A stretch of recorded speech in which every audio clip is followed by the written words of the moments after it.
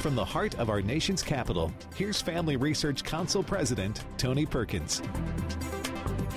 Welcome. Thanks for making Washington Watch part of your day. Well, coming up on this Tuesday edition, the drumbeat is growing louder for possible impeachment hearings for Attorney General Merrick Garland.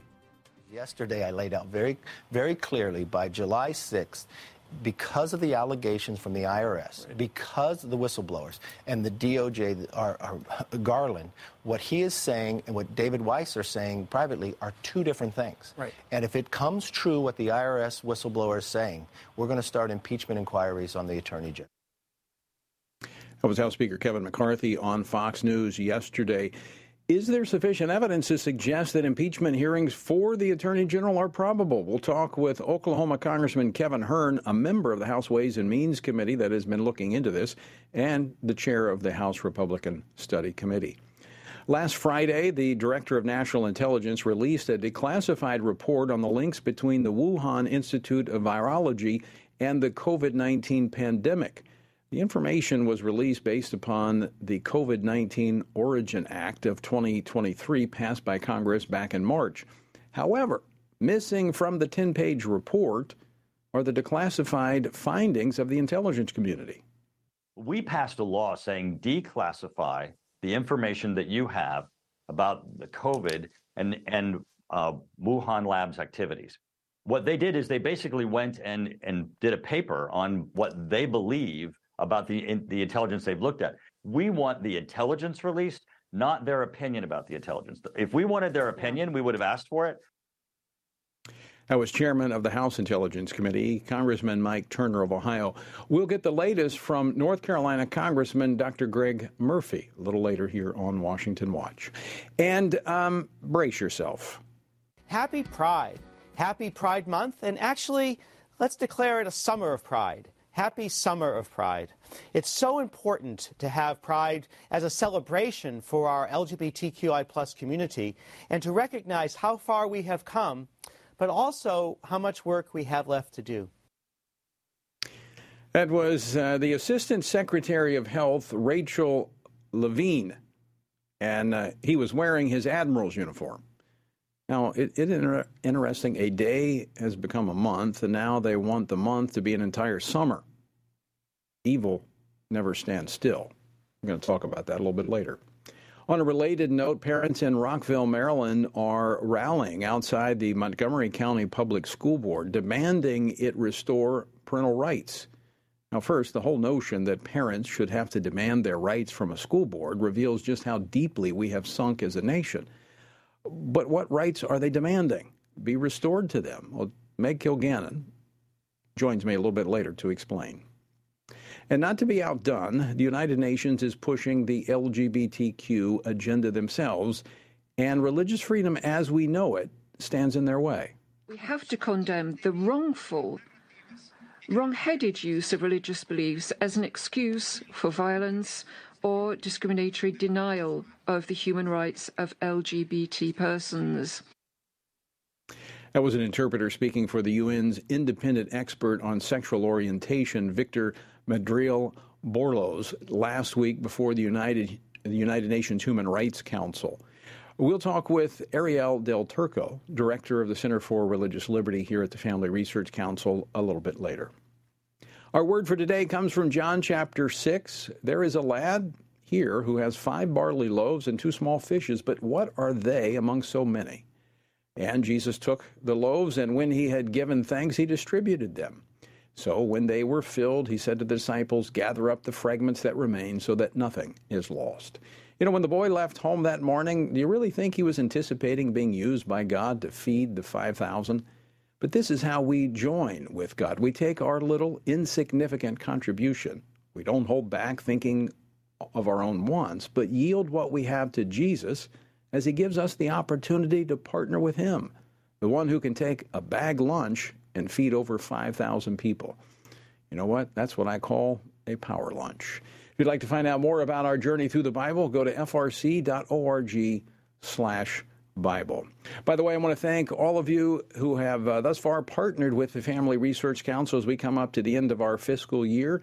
Washington Watch is on the air because of you. We receive no government money. We're here because we're supported by folks like you all across the nation. And thanks to some generous donors who have put forward a $1.5 million matching challenge. If you would like to join with us and partner, your contribution will be doubled. We've got until Friday.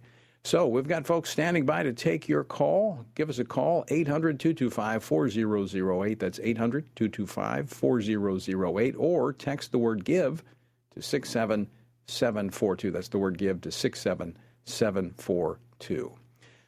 Well, as I mentioned, questions continue to grow regarding allegations from two IRS whistleblowers that the Justice Department obstructed a criminal investigation into Hunter Biden by U.S. Attorney David Weiss. The whistleblowers told Congress that attempts by Weiss to bring charges against the president's son were blocked by U.S. attorneys appointed by President Biden. Attorney General Merrick Garland claims that Weiss's office had complete autonomy in their investigation. So who is telling the truth, and where will this investigation go from here?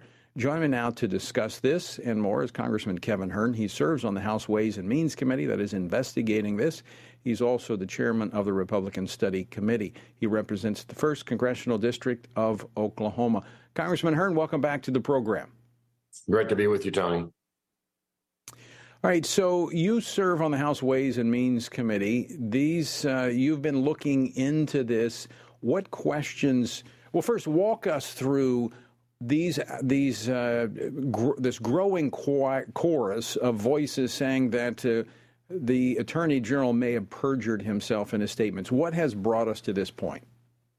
Well, I think it's important also to understand why these IRS whistleblowers came to the Ways and Means Committee, because people think about the Judiciary Committee and oversight, but they came to the Ways and Means because Ways and Means has direct jurisdiction over IRS. And they came forward after they'd gone to their bosses, both the IRS boss and the Department of Justice bosses, and they couldn't get anything done. So they knew this was egregious, what Hunter Biden had been doing, and they wanted someone to know about it. So whistleblower 1, Shapley, as we know it, whistleblower 2, who has not disclosed his name publicly, brought forward their testimony, 7 hours apiece, interrogated, if you will, or questioned, certainly by Republican attorneys and Democrat attorneys in the same room at the same time. And the Democrat attorneys asked for no further witnesses, although there were potentially up to 50 other witnesses that could corroborate their stories. Now, all the Democrats on Ways and Means said this had rushed to justice and all of that. But when I questioned them, I'm not being an attorney, I asked the question, did the Democrat attorneys ever ask to question any other witnesses? And they did not. Yet the Democrat on Ways and Means voted against this. And this is what is going on right now, a complete weaponization.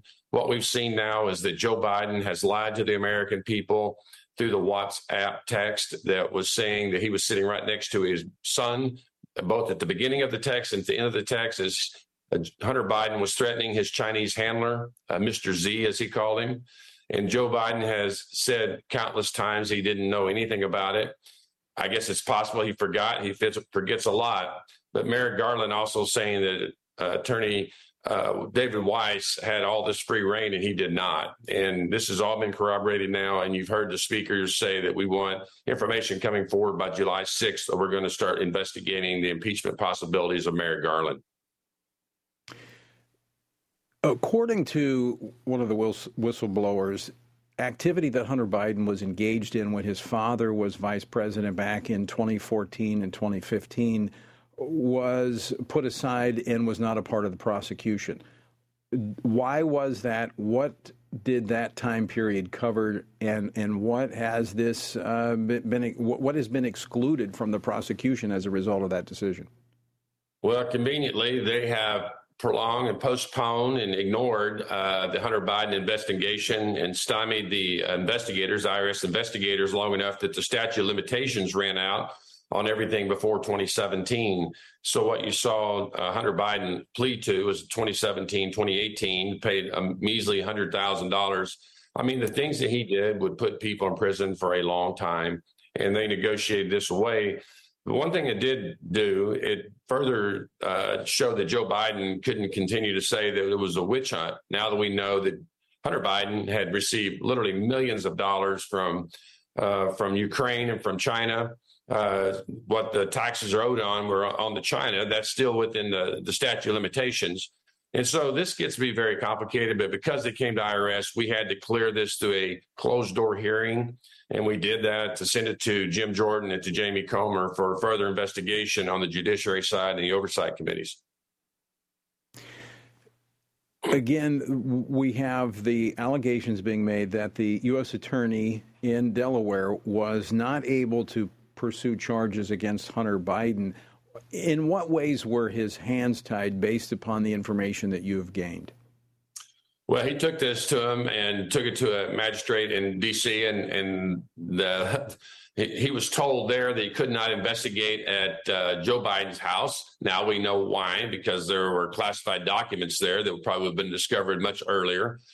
He went to California trying to have him, prosecuted there, was turned down by a district judge. This across the country, the only place this could happen is that the Department of Justice could shut down in multiple jurisdictions the investigation and prosecution of Hunter Biden.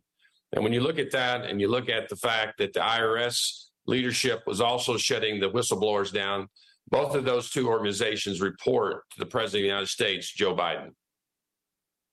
So just to be clear, so the Attorney General, the U.S. Attorney General David Weiss in Delaware could not find a prosecutor that would prosecute based upon the evidence that he had. That's correct. And that was testified and confirmed by the IRS as they were continuing to give information, wondering why nothing was being done, and were continually being told that they were being shut down on the information. When this started getting released, the IRS leadership punished both the whistleblower 1 and 2, removed them from the cases. I think it's important to note, too, for all of your listeners, that Hunter Biden was not the initial target of this. The initial target of the investigation by the lead supervisor was on an organization that had pornography and prostitution. And they found this by a linkage of several business people, and one of them being Hunter Biden. And they certainly found out about the laptop, did an investigation, and got a warrant to Apple for iCloud information. And on the iCloud storage, they found the WhatsApp text where it had been downloaded. And so this was not anything that could have been orchestrated. This came directly from Apple iCloud. And it said that his father was sitting next to him at the beginning of the text and warned him that he needed to come through, meaning Mr. Z in China needed to come through with what he had promised. And his dad, reminding him that his dad was sitting next to him again at the end of the text. So they stumbled on this through another investigation, but once they got onto this trail, their investigation was basically shut down by the Department of Justice. That's correct. And I think it's important to note that both of these IRS investigators, because everybody thinks these are political witch hunts, both said, if anything, they were both Democrats. They pointed that out in their testimony. One reported being a gay, conservative Democrat. And they wanted that to be importantly noted because they didn't want this to seem like they were trying to do it in a partisan or a political way. They were doing their investigations as they'd done in normal practices on every other investigation they'd done. Both of these were seasoned investigators, over a decade of service, both of them, to the IRS. Kevin, we're going to have to leave it there. We're out of time. Congressman, thanks so much for joining us, and we'll continue to follow this. Folks, stick with us. We're back on the other side of this break. Today, more than ever, men need a reminder of what biblical manhood looks like and to understand God's good design for them, to serve as provider, instructor, battle buddy, defender, and chaplain. They need a battle plan to truly live out their role. Family Research Council's Lieutenant General Jerry Boykin and Dr. Keenan Kierton's book, Strong and Courageous, a sequel to Man, offers this battle plan so that men can pursue their God-given responsibility in a culture quickly turning away from God's design. The authors unpack the Old Testament book of Joshua as the focus of their study, asking readers to look to his leadership to help consider and apply the key principles of biblical manhood. It's time for men to accept their role in the family and community and truly embrace their God-given purpose. To order your copy of Strong and Courageous, A Call to Biblical Manhood, go to frc.org/strong and courageous. Again, that's frc.org/strong and courageous. Christians must be sure to faithfully think about the issues that have taken our culture and many of our churches by storm from a biblical perspective. Family Research Council's David Clausen, along with co-authors Denny Burke and Colin Smothers, released a new book, Male and Female, He Created Them, a study on gender, sexuality, and marriage to help Christians better grasp the Bible's teaching about these issues. This study presents a biblical view of homosexuality, transgenderism, and marriage. With this new resource, readers will be given guidance on specific questions related to preferred pronouns, identity, intersex conditions, and other matters that our churches must be discipling their members to respond to with love and biblical conviction. As part of the study, readers have access to supplemental videos by Dr. Albert Mohler, Dr. Heath Lambert, Reverend H.B. Charles, Dr. Christopher Yuan, Dr. Rosaria Butterfield, and others that expand and elaborate the themes of each chapter. To purchase a copy, go to HeCreatedThem.org. Today we find that global persecutions of Christians is growing more menacing every year. Family Research Council's Leila Gilbert, Arielle Del Turco, and Lieutenant General Jerry Boykin's book, Heroic Faith, shares personal stories from those who have endured religious persecution and gives a close look at the dire situations Christians often face due to dangerous and sometimes deadly opposition to their faith. The book's true stories of persistence and faithfulness amidst crisis offer inspiration and hope. Heroic Faith also provides insights into the ideologies driving the hostility and persecution, what steps the U.S. government might take to help, and how readers can best respond to the struggles of the faithful. It is critical for us to learn from our brothers and sisters who are suffering deeply and to do whatever we can to help. You can get your copy of Heroic Faith wherever books are sold or by going to frc.org/heroicfaith. Again, that's frc.org/heroicfaith.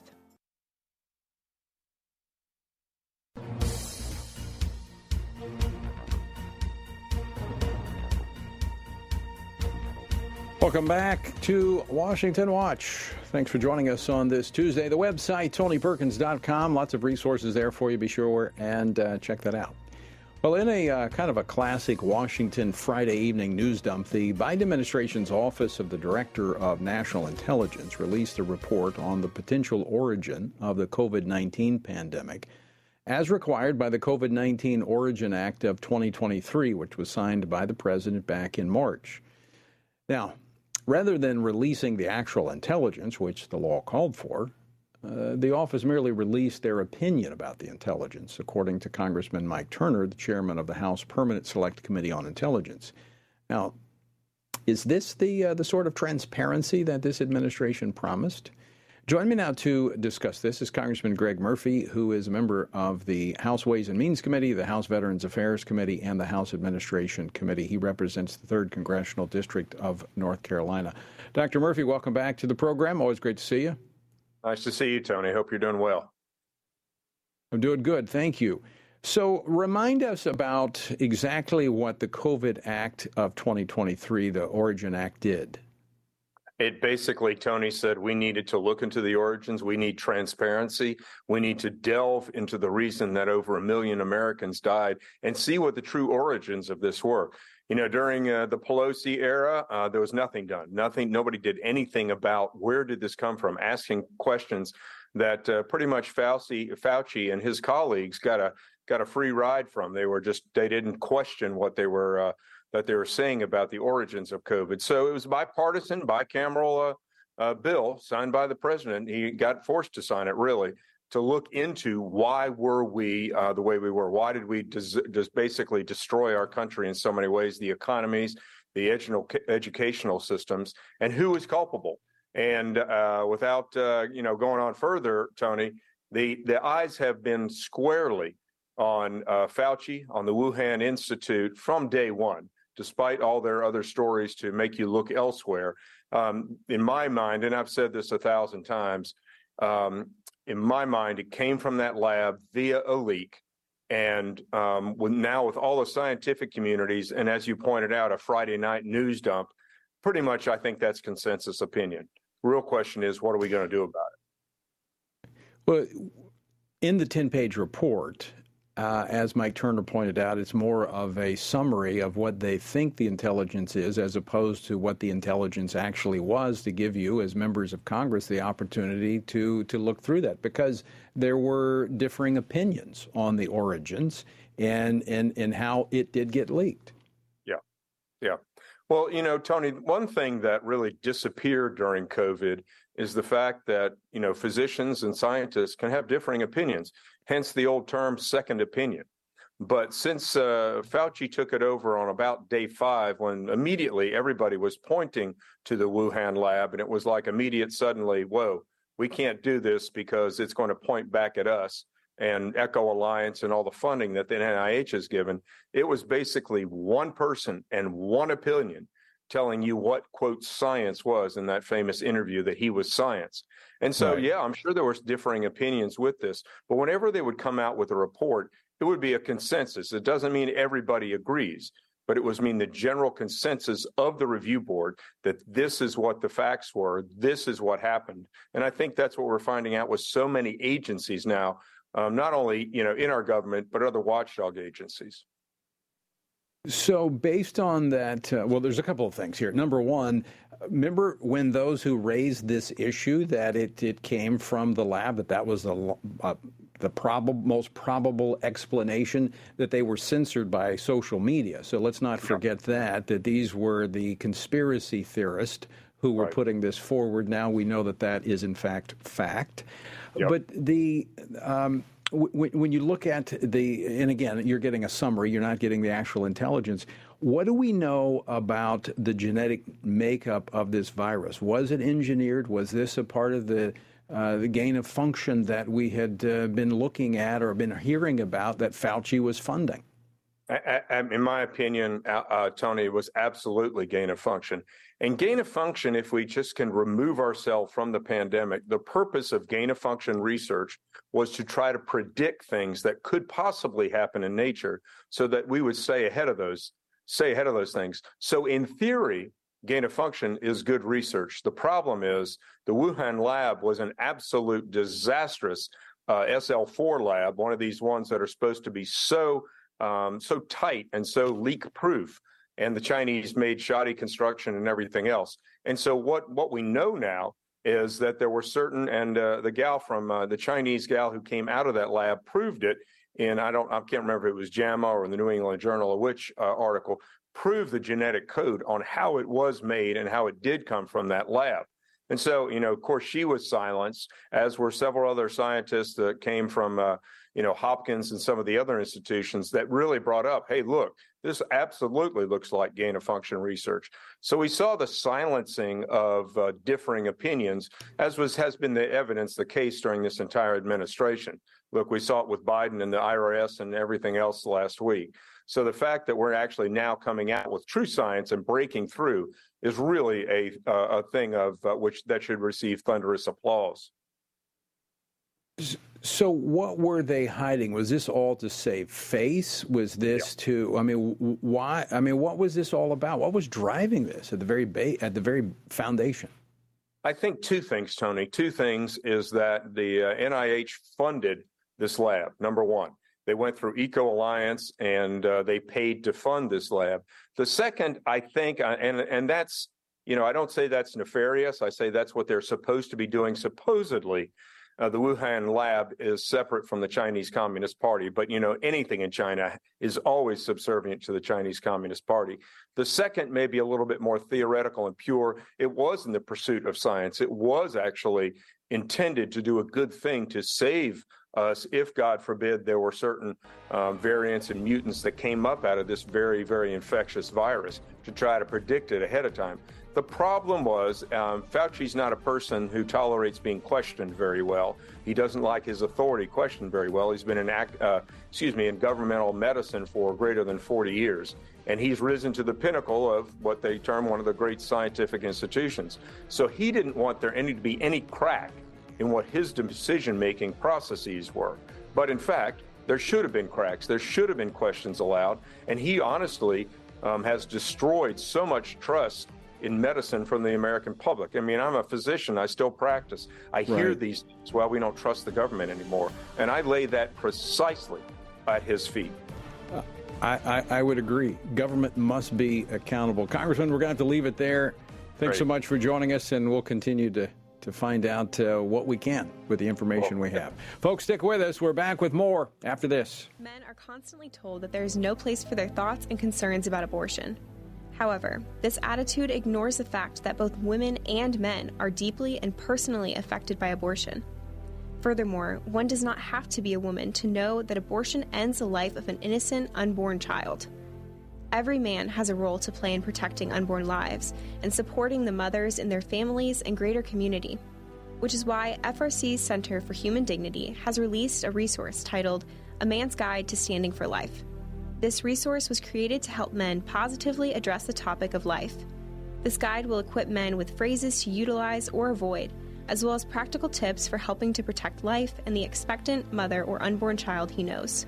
Every man has the opportunity to be an unborn baby's hero by stepping in to support a mother and speaking up for her child's life. Get this free guide at frc.org/prolifemen to learn more about the important role men play in protecting unborn lives. Have you seen the Now We Live series? It is a 6-week worldview Bible study created in partnership with Family Research Council and Summit Ministries. This video series was put together to help Christians propel faith into action.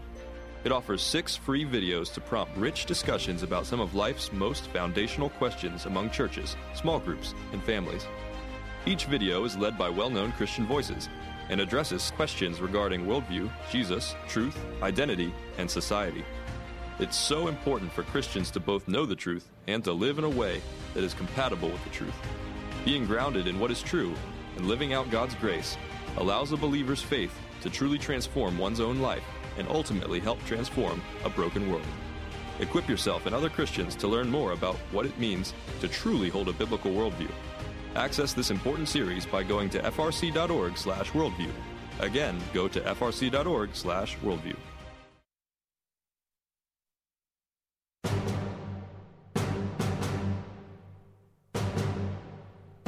Welcome back to Washington Watch.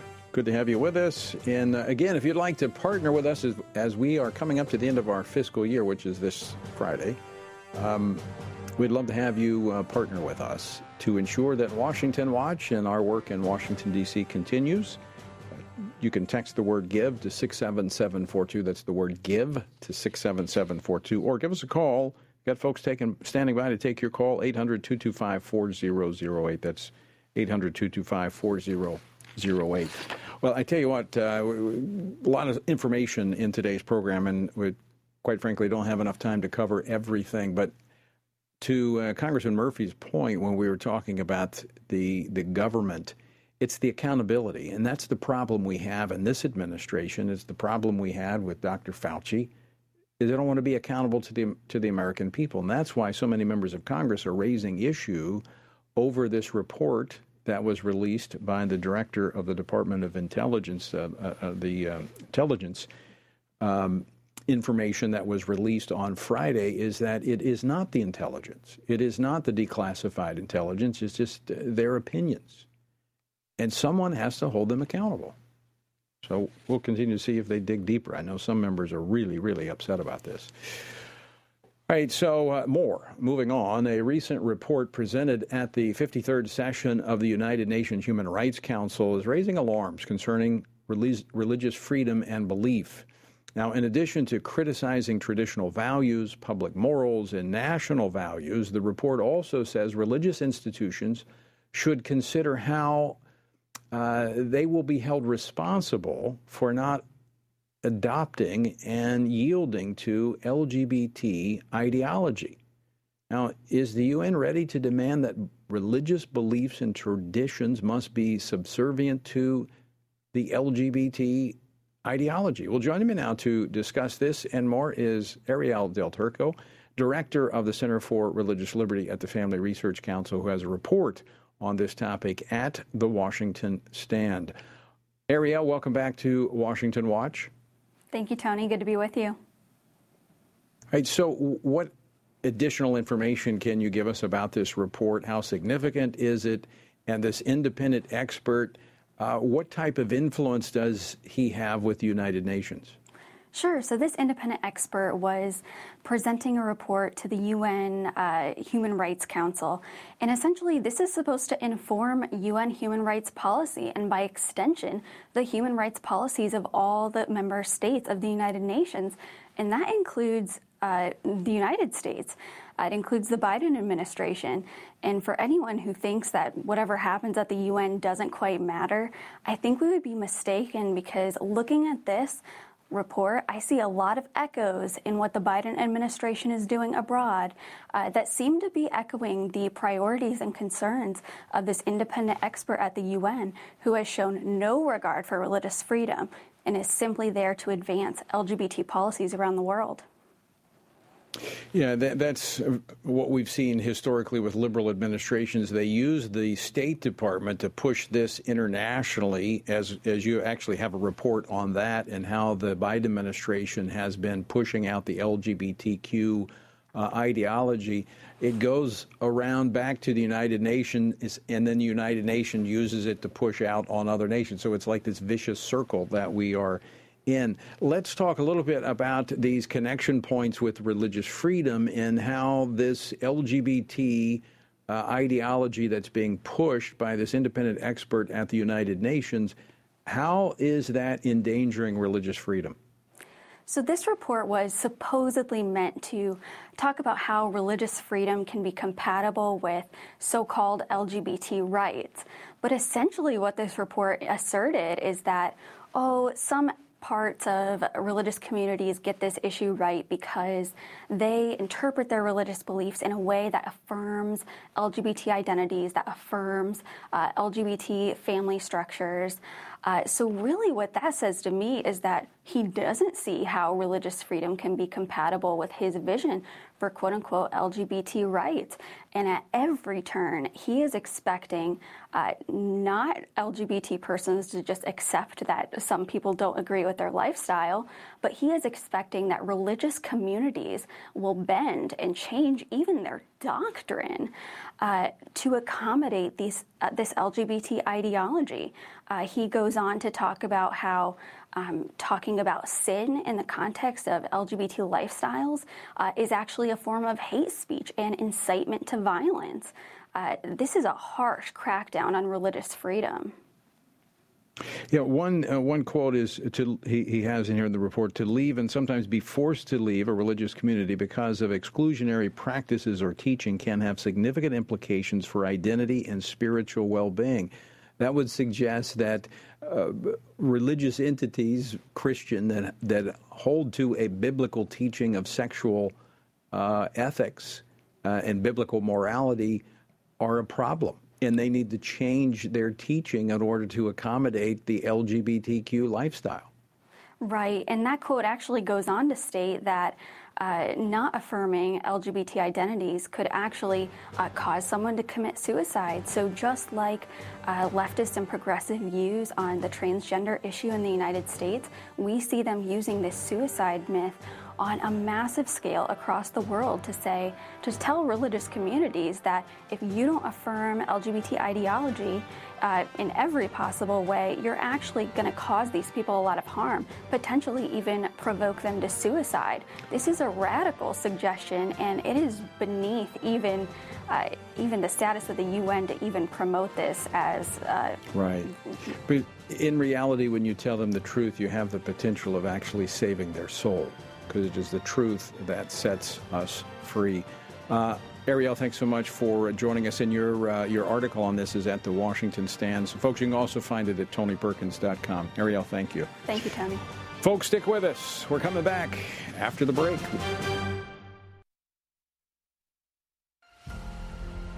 Are you prepared to pray, vote, and stand for biblical truth?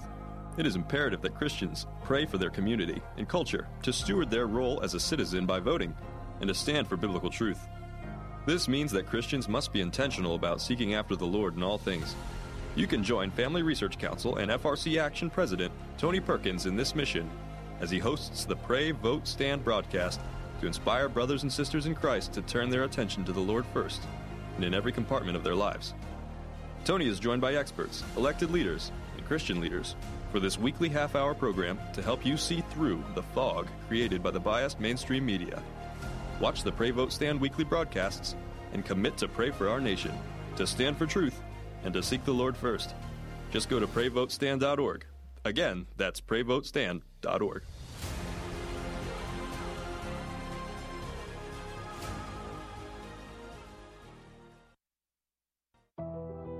Tech censorship is on the rise. Big tech companies are attempting to cancel conservatives and Christians, which is why here at Family Research Council, we've decided to be proactive so that big tech cannot silence us completely. FRC has a text subscription platform to be sure we can continue to keep you in the loop.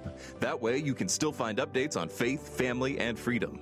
You can get FRC's content straight to your phone. Just sign up for our text alerts by texting STAND to 67742. Again, you simply text STAND to 67742, and FRC will send you special alerts on the issues that matter to you. By subscribing, you'll also be one of the first to know about our upcoming events and programs. All of this info is yours with just a simple text. You'll have access to content that will help you continue to stand for faith, family, and freedom, and you'll know about opportunities to connect with like-minded community. Just text STAND to 67742 and be the most informed person you know. Finding a quality news source today in this media-saturated world can be incredibly difficult. It is important to stay informed on what is going on in the world, but you need a news source you can trust. That is why Family Research Council created the Washington Stand, an online news platform with a mission to provide readers with free, factual news stories and commentaries, all from a biblical worldview.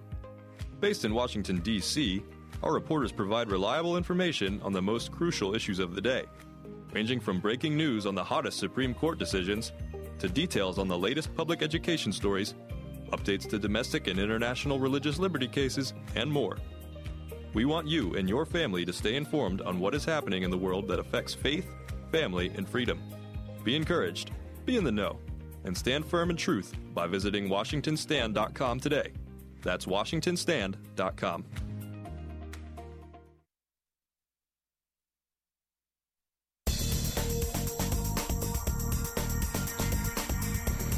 All right, welcome back to Washington Watch. Good to have you with us. All right, there is, Arielle has actually written a piece that is up at the Washington Stand. If you'd like to read it, goes into much more detail over the UN expert on sexual orientation and gender identity, which is, I mean, he's a part of the United Nations, and they say independent expert, but he's a part of he's an appendage of the United Nations, basically parroting what they want him to say, and so I mean, it really does put religious freedom in the crosshairs when you look at, and I saw this actually when I was chairman of the U.S. Commission on International Religious Freedom, this push increasingly. In fact, even within the commission, I had to push back on this repeatedly because there were those that want to basically, as Arielle was saying, force religion to change its teachings and its beliefs rather than tell the LGBTQ community to back off. I mean, think about that for a moment. Every Orthodox religious body has seen homosexuality for what it is for millennia, but yet they're the ones that are expected to change something that's just been accepted publicly in the last decade or two. Speaking of that, I played this clip at the top of the program, but I want to play this again because I want you to see the effect of elections. Elections have consequences. And Rachel Levine, who is the Biden appointed, he, now masquerading as a she, was chosen by President Biden, you know, basically not for qualifications, but because of the movement that he represents, as the Assistant Secretary of the Department of Health and Human Services. Play that clip again of Rachel Levine. Happy Pride. Happy Pride Month. And actually, let's declare it a summer of pride. Happy Summer of Pride. It's so important to have Pride as a celebration for our LGBTQI+ community and to recognize how far we have come, but also how much work we have left to do. We have a lot of work to do, to clean up, to move this nation back to some form of moral footing. This is, again, folks, I just want to underscore, you think we can hide from this, that somehow it's not coming to our communities? This is being pushed from the highest levels of government. And they're not just, making suggestions. They are pushing this with the full weight of the government. And I mean, you heard him. We don't want a Pride Month. We want the summer of Pride, the summer of Sodom, essentially what they're calling for. And don't think it'll stop there. And they will force every American family to celebrate it. We see that happening. This is permeating every level of society. In fact, even today, at this moment, as we speak, parents in Rockville, Maryland, are gathered outside of the school board demanding their rights. Now, just think about that statement for a moment. We've come to kind of just accept it, that people are demanding their rights. But here are parents literally demanding their rights to opt their children out of indoctrination when it comes to the LGBTQ ideology that's being pushed throughout our entire school system. I mean, think about that for a moment. Parents having to protest for their rights to protect their own children. That is how pervasive this agenda has become and how they have used the levers of government to push this. Well, join me now to discuss this and more is Meg Kilgannon. She is a senior fellow for education studies here at the Family Research Council and a former member of the Trump Department of Education. Meg, welcome back to Washington Watch. It's great to see you, Tony. Well, good to see you. All right, so fill us in on what's happening in Rockville, Maryland. Well, Montgomery County Public Schools, like you said, did have an opt-out policy for parents. If you did not want to have your children confronted with sexually explicit material or sex educational material, you could opt them out. And that policy, that ability to opt out, was removed for lessons that were deemed to be about inclusion. And so students will now be read, even children in kindergarten will be read books about gender identity, books about LGBT issues, books about race that include oppress narratives around race, where people are put into boxes that you don't get to pick your box. You're assigned a box and you will stay in it. That's the problem that parents have with those kinds of books. And so that opt-out for that material is not going to apply because everyone needs to be included, they say. Except for the Christian and religious parents who object to the material, right? We're not included. Right. Yeah, their concerns are not taken into account. Right. Is what has happened here, Meg, is that this type of instruction has become so pervasive and has permeated every aspect of the classroom that in reality you can't opt kids out because they wouldn't be going to school. No, I think that is exactly their point, right? That is exactly the reason that they are offering these lessons in this way.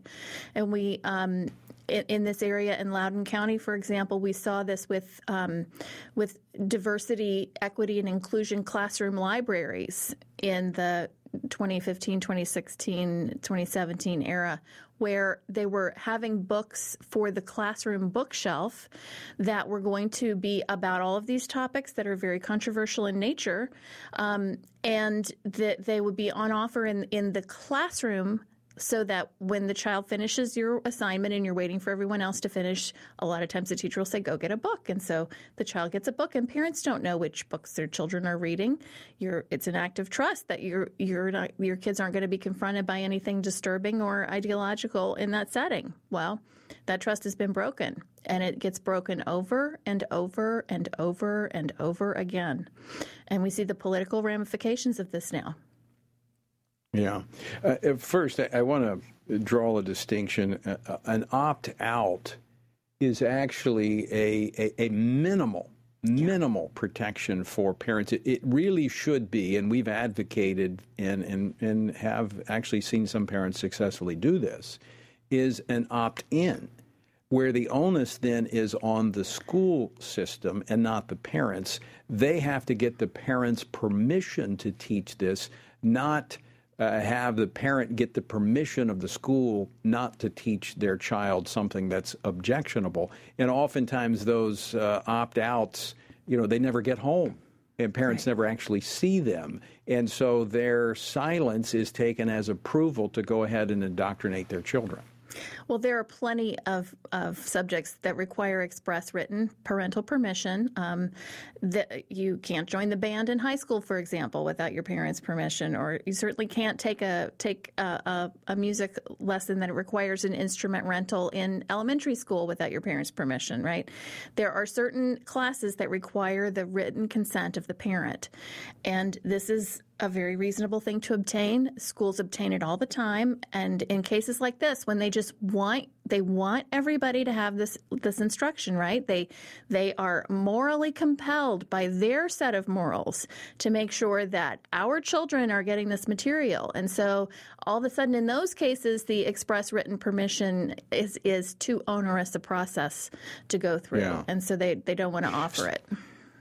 So in a moment, I want to get to some solutions here, but I want to unpack this Montgomery County situation just a little bit more, because this is not just Christian parents, but we actually have Muslim parents lining up with Christian parents. How have the Montgomery County officials responded to this, knowing that it's not just conservative Christians who are objecting to this material? Well, they didn't allow parents to come to the school board meeting, and they said that it was due to safety concerns, quote unquote. So you can imagine if a school board cited safety concerns, if it was a Republican majority school board that cited safety concerns with an all-Muslim protest group, you can imagine the sort of conclusions that would be drawn from that kind of activity. But in this case, because Montgomery County, Maryland is run by mostly the Democratic Party, that's a statement they can make. And it was of course, it was a peaceful crowd. These parents are not, most parents have things they'd rather be doing at 2:00 on a Tuesday afternoon than going to the school board to protest for their rights and to protect their children from people that they shouldn't have to protect their children from. But this is the situation that we find ourselves in. And so to be called a danger and not to even be allowed in the building just adds insult to injury. Right. But these parents organized outside and made their wishes known. They want the opt-out back, and it's really not that big of an ask. To your point about how this Democratic administration gets away with pretty much anything, Montgomery County Council member Kristen Mink said that the Muslim parents are aligned with white supremacists. I mean, how do you even get away with such statements? If this was, as you said, if this were a conservative Republican council, there's no way they could have done this. Well, and, it's no wonder that parents don't want people with that kind of mentality reading books to their children about race, right? They clearly are confused about this topic and are unable to see the dignity of every human person, regardless of your skin color or anything else. It's really quite a commentary on many levels. But this is, this is the kind of I wonder if these people are going to be on the SPLC hate list next year, because they have dared to question the authority of their school board to speak about everything that is right and good for children, and to raise their voices in alarm. I would not be surprised one bit. Let's talk about solutions here, Meg Kilgannon, because this is an issue, as I've been looking at some recent polling data, next to inflation and the economy.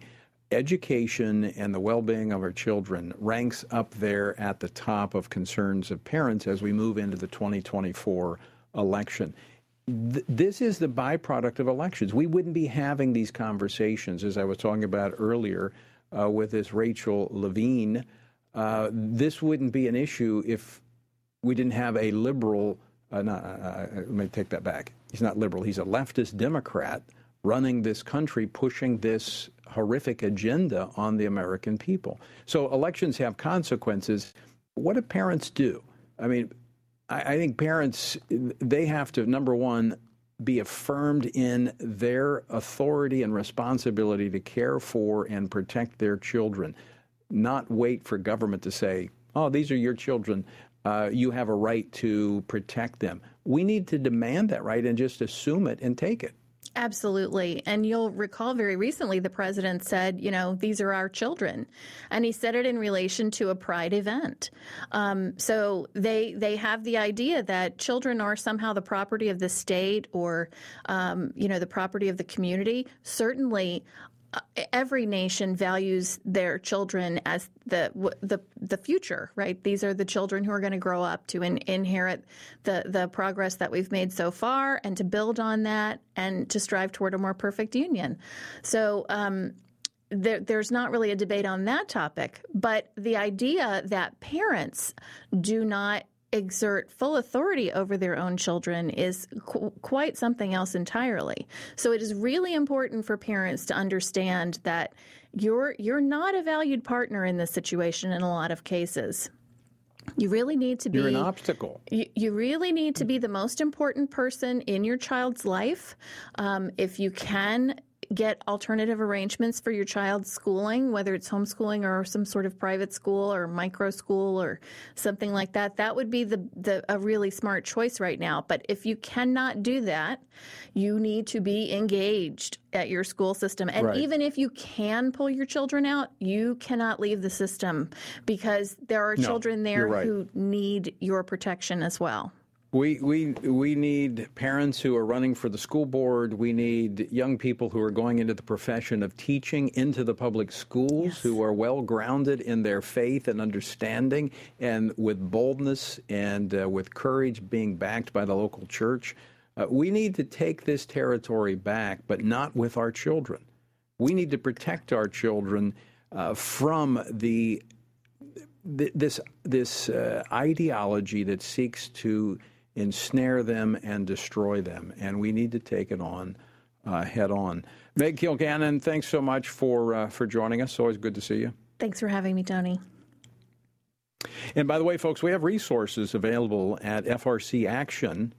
Information there about school boards, how to run for the school board. In fact, we have a school board boot camp that Meg was a part of teaching, and we'll be doing more of that as we move into the election season. But here's the bottom line. Parents, these children are yours. God gave them to you. And what we see from this government now, they may say they're not Marxists, but they share a lot in common with the Marxists because the Marxists see the family as a problem and they see Orthodox religion as a problem. And guess what? That's what this administration sees as a problem. That's what the left in this country sees as a problem. And they want to remove it. They want to remove the rights of parents, and they want to confine religion to the four walls of a church, at best. But we're not going to let them do that, are we? Because we're going to keep standing. So I leave you with those words from the Apostle Paul found in Ephesians 6, when he says, when we've done everything we can do, when we've prayed, when we've prepared, and when we've taken our stand, by all means, keep standing.